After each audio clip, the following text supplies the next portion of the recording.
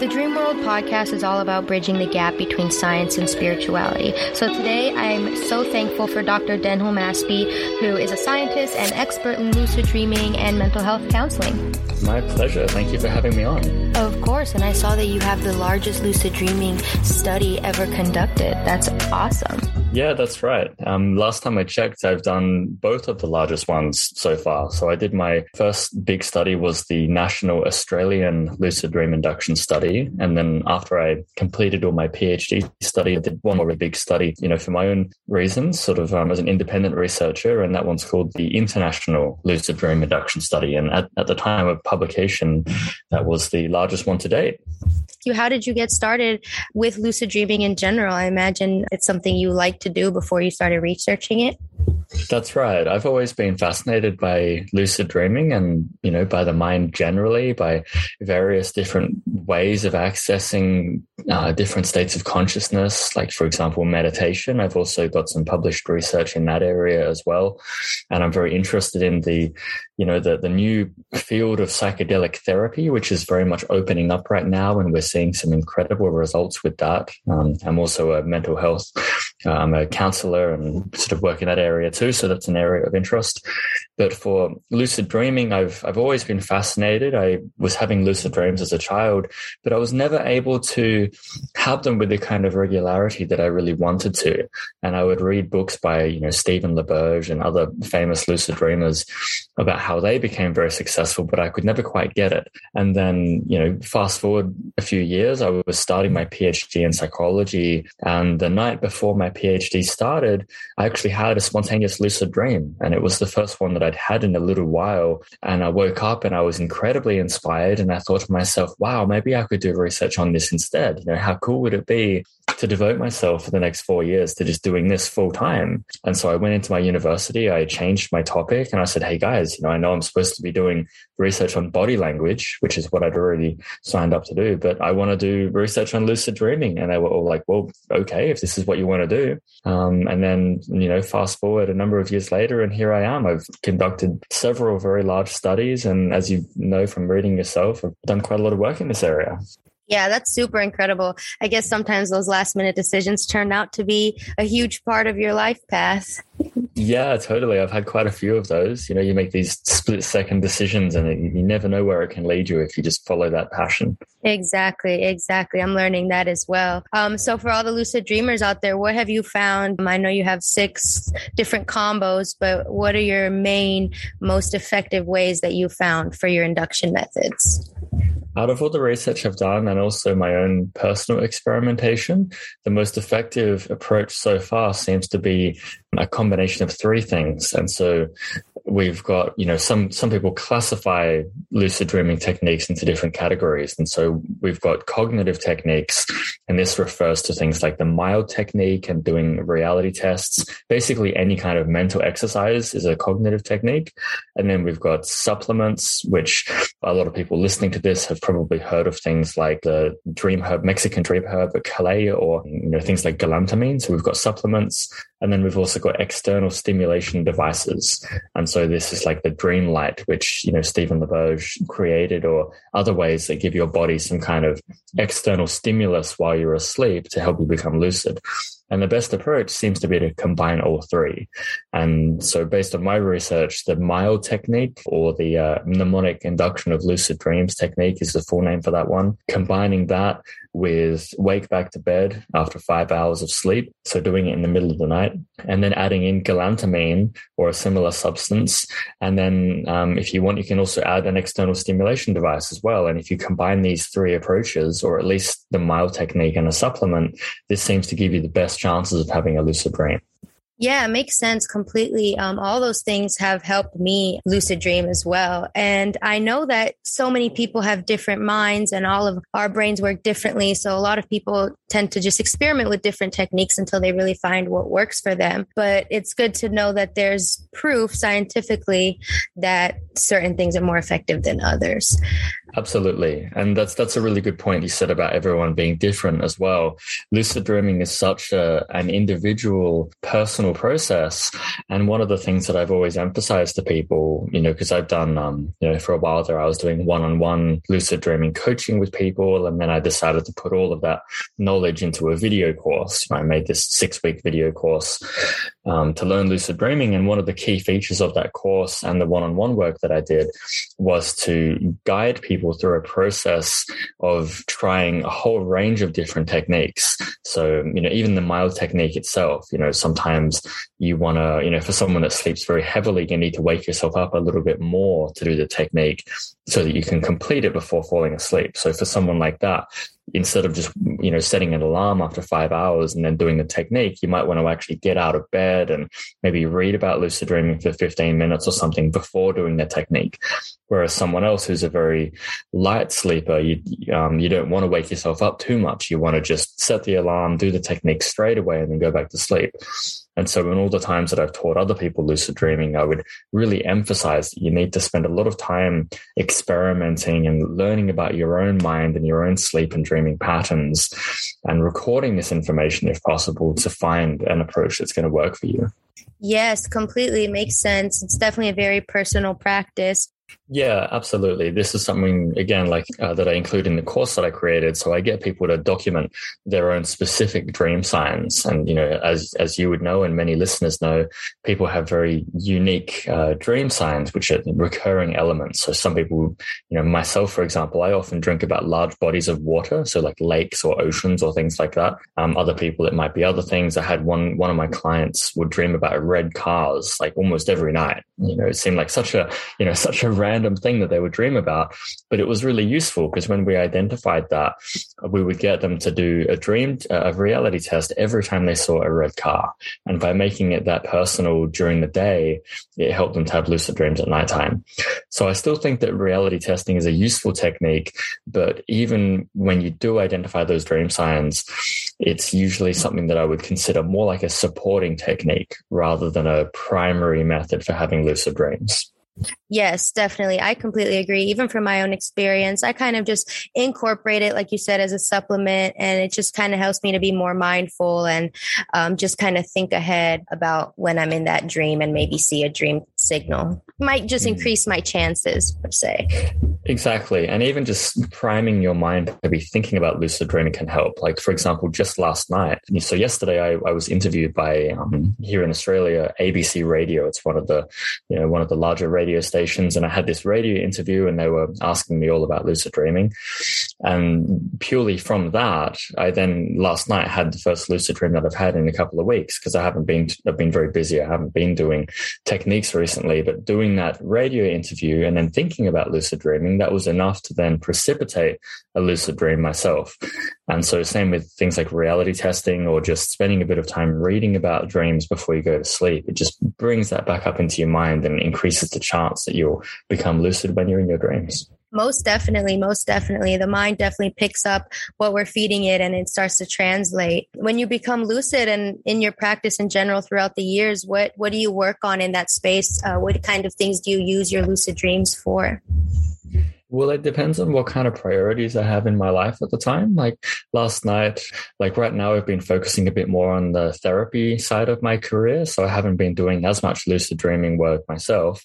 And so last night was the first one that I'd had for a little while. And so I just used it as an opportunity to, just enjoy myself. So most of that, I just spent the lucid dream flying around and enjoying the environment. It was this kind of beautiful, almost like a hybrid between like a modern city with skyscrapers but also with like jungles and forests and stuff all mixed through it. And it was just a lot of fun to just sort of fly through all of that and explore the environment and see how long I could keep it going for.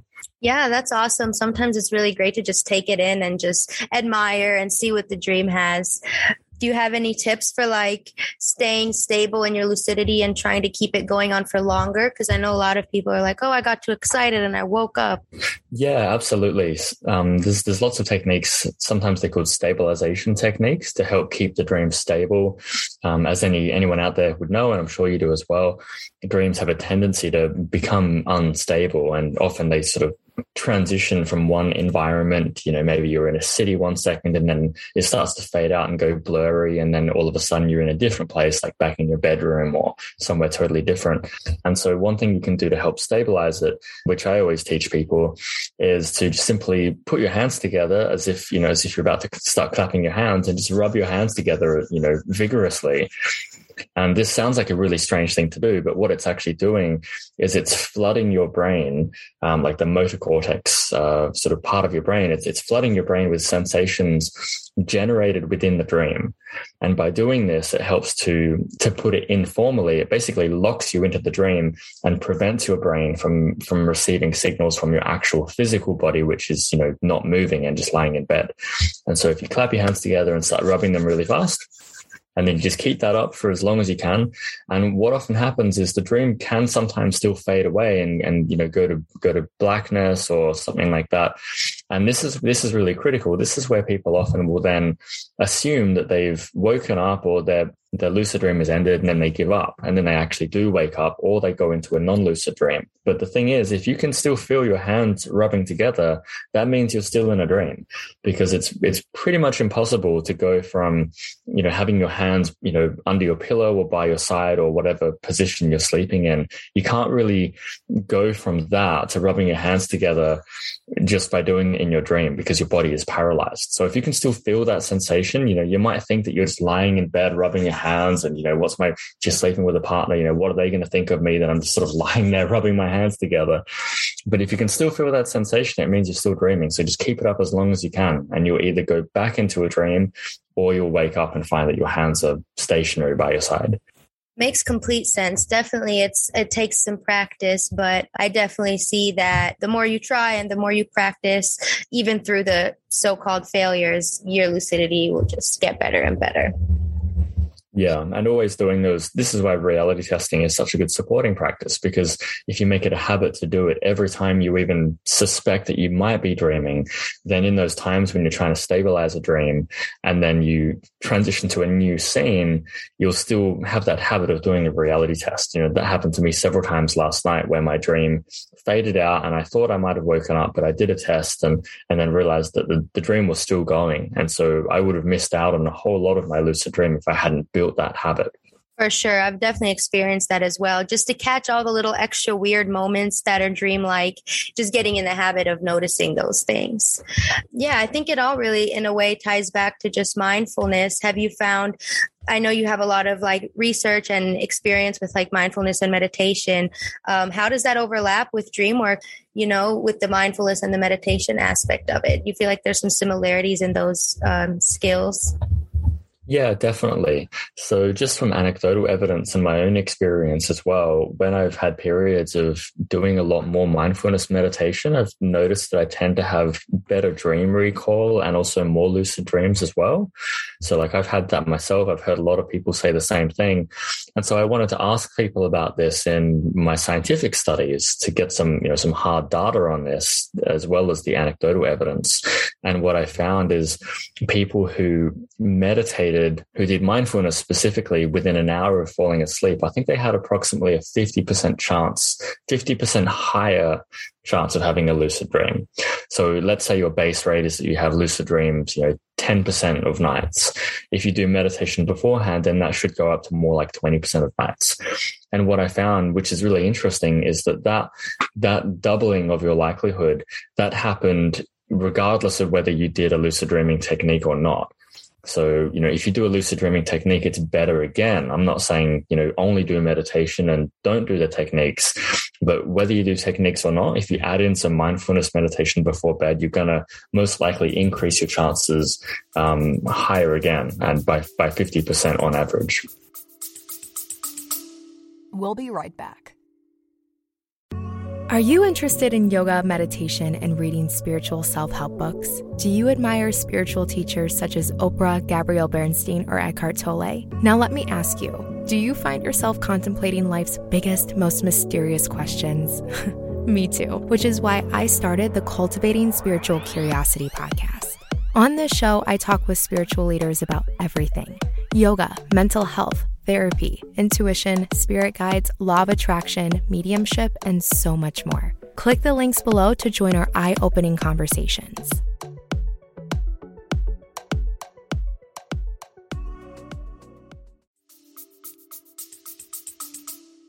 Wow, yeah, that definitely makes sense. I mean, I think just the more you do these types of therapy for your consciousness, as I call it, it's all connected. You'll have better results all around. So that makes complete sense. What's next for your research? Well, next for my research, I'm actually not doing research on lucid dreaming presently. I might come back to it at some point, but right now, as I briefly alluded to at the start, I'm very interested in the use of psychedelics for psychotherapy. And so I'm about to start a new research project looking at people's experiences using these compounds to heal their minds. And I know it's somewhat of a controversial subject. There's been a lot of misinformation and there's a lot of fear around these things. But for anyone that's up to date with the research, we're seeing a huge renaissance and a lot of very serious research looking at the use of things like psilocybin or LSD or MDMA to treat disorders, things like chronic post-traumatic stress disorder or severe treatment-resistant depression. And we're seeing some really incredible results, better results than we can get with other more traditional forms of therapy. And so this is something I'm very fascinated in and something that I would very much like to get involved in. So that's the next thing that I'm planning on doing in terms of research. Yes, that is great. I am most definitely on that wave, not only through my own experiences, but I'm also just fascinated by the science behind it. I think, like you said, there's a certain stigma around it because of the levels of consciousness that these types of therapy can provide and the level of awareness. So I feel like now that people are shifting away from those controlled mental processes, they're starting to use these things to heal. And the results, like you said, have been incredible. So I'm excited to see where you go with that. I know you said you were just getting into it, but what have you found about the science of what that does to our brains and how it helps us heal? Well, I haven't started any of my own research projects yet, but it's an area that I've been following for a long time. So it's something that I'm already quite knowledgeable about. And I think it's just incredible. We're still mapping out how these things work, and different substances seem to work in different ways. So, for example, ketamine, sometimes this is dismissed as, that's a horse tranquilizer, but it's also one of the first line anesthetics that they'll give to children. When an ambulance comes to like a car crash scene or something like that, because of how favorable the safety profile is of ketamine, it's often one of the first things they'll give to a child as opposed to other medications. So ketamine, unlike some of the other psychedelics, seems to alleviate depression in a way that doesn't depend on doing talking therapy as well. So if you give someone MDMA or you give them psilocybin, which is the compound that's found in magic mushrooms, if the way that they do therapy with those substances is you'll administer the substance and then you'll get someone to sit down with a psychologist or a psychiatrist and you basically talk through your stuff. You talk through what's going on for you for, hours for the duration of the trip. And this is part of the healing process. Whereas with ketamine, it doesn't seem to rely on having that talking therapy. It seems like ketamine is doing something within the brain to sort of shake up some firing patterns within the brain that are a bit stuck or generate some new perspective or something that's not dependent on that talking therapy, which I think is just fascinating. And we don't quite know why that is, but we're starting to understand some of the reasons for this, like with MDMA or with psilocybin, for example. They tend to inhibit the amygdala, which is involved in the fear response. And so if you give someone MDMA or psilocybin, you can then talk through a traumatic event that they might have experienced in the past, someone that's been through a war situation or domestic violence or whatever it might be. And you can get them to revisit that experience, but without activating so much of the fear response, which comes with the amygdala. And this allows the person to then reprocess those memories and form new connections within the brain that don't trigger the fear that would normally come with it. And we think this is part of why these substances can be so powerful for generating healing. They can literally rewire the brain in a therapeutic kind of a way. Yes, most definitely. And the rewiring, like you said, that's just such a good way to put it, because you can really feel the healing. And I know, like you said, a lot of people might be skeptical or unsure about it, but I think a lot of people are starting to listen to their bodies and trust, these little Easter eggs that we have on Earth to help us with our healing. Yeah, absolutely. And, we were having a huge, explosion of research in this, as I'm sure through the 60s and the 70s. But then, due to certain sort of governmental policies and, like Timothy Leary, for example, he was talking about, let's spike the town water supply with LSD because it'll be good for everybody. And, this is really like quite reckless stuff to be saying. And I think people just freaked out. They were like, well, this is getting out of control. We need to shut it down. And there was quite a few decades there where this whole scene became quite stagnant. But now, we're having this renaissance and better quality research methods. We know a lot more about the brain. We have better technologies for imaging the brain and looking at what's going on when someone's taking a substance. And now we're getting an opportunity to revisit this and see how can we actually use these things safely to really help people. I am excited for that and for you. And I hope if you have any opportunities to participate in any research, you can most definitely contact me. Yeah, absolutely. I'm planning to I'll probably start with a survey study because it's harder to administer these substances. As you can imagine, it's very expensive to obtain the substances. There's a lot of red tape that you have to go through. You have to store it safely and have security measures and things like that. But survey research, where you ask people, can you tell me about some of the experiences that you've had yourself? This kind of research is much easier to do on a large scale. And so I'm planning on doing that kind of research to begin with. So I'll definitely let you know when I'm doing this kind of research. I'll be trying to get as many participants as possible to share their experiences.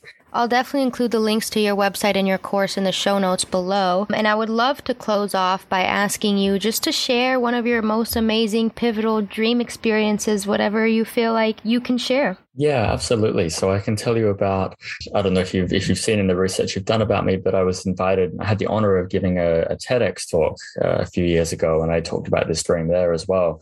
And it was a very inspirational dream where I was having a nightmare, and I was in my family home, and there was someone outside, and they were trying to basically set the house on fire. It was a very terrifying experience, and I locked the front door, and then I was thinking about, what do I do about this, and how do I escape? And then it occurred to me that what about if I'm in a dream? And so I tried doing a reality test, and the one that I chose in that moment was to see if I could stick my fingers through a wall. There was this corrugated iron fence, and I tried to stick my fingers through this wall, and my fingers just went straight through. And so as soon as I did that, I realized straight away, well, this is a dream. And in that moment, all the fear just melted away. I wasn't afraid at all anymore. And I opened the front door, and instead of there being this person there, this person trying to douse the house in kerosene and set me on fire, that was all gone. And instead there was this incredible botanical garden, and I stepped out, and I can still remember now. It was just as vivid as any waking life memory. And I could remember, the feel of the sun on my skin, and there was pollen in the air, that beautiful sort of autumn glow that you sometimes see. And I sort of walked through this garden, and these towering trees, and the air, and the sounds of the birds. And it was just so incredibly realistic and so vivid. And I'd have to say that, out of all the dream experiences that I've had, and I've done all kinds of self-experiments where I'd, try to manipulate the weather, or, fly or change to different locations. But even still, that one dream of simply walking through that garden is one that's always stuck with me and been just such a beautiful experience. It sounds so beautiful. I love when I'm just in a lucid dream and you're just so in awe. Like, that feeling is unmatched. Anybody who lucid dreams knows. And especially after something scary like a nightmare, it's such a relief. Yeah, absolutely. And thank you again so much for having me on the podcast. If people are interested in learning lucid dreaming, my lucid dreaming course is still available online. So yeah, drdenamasby.com. You can find out more about me there if you're interested.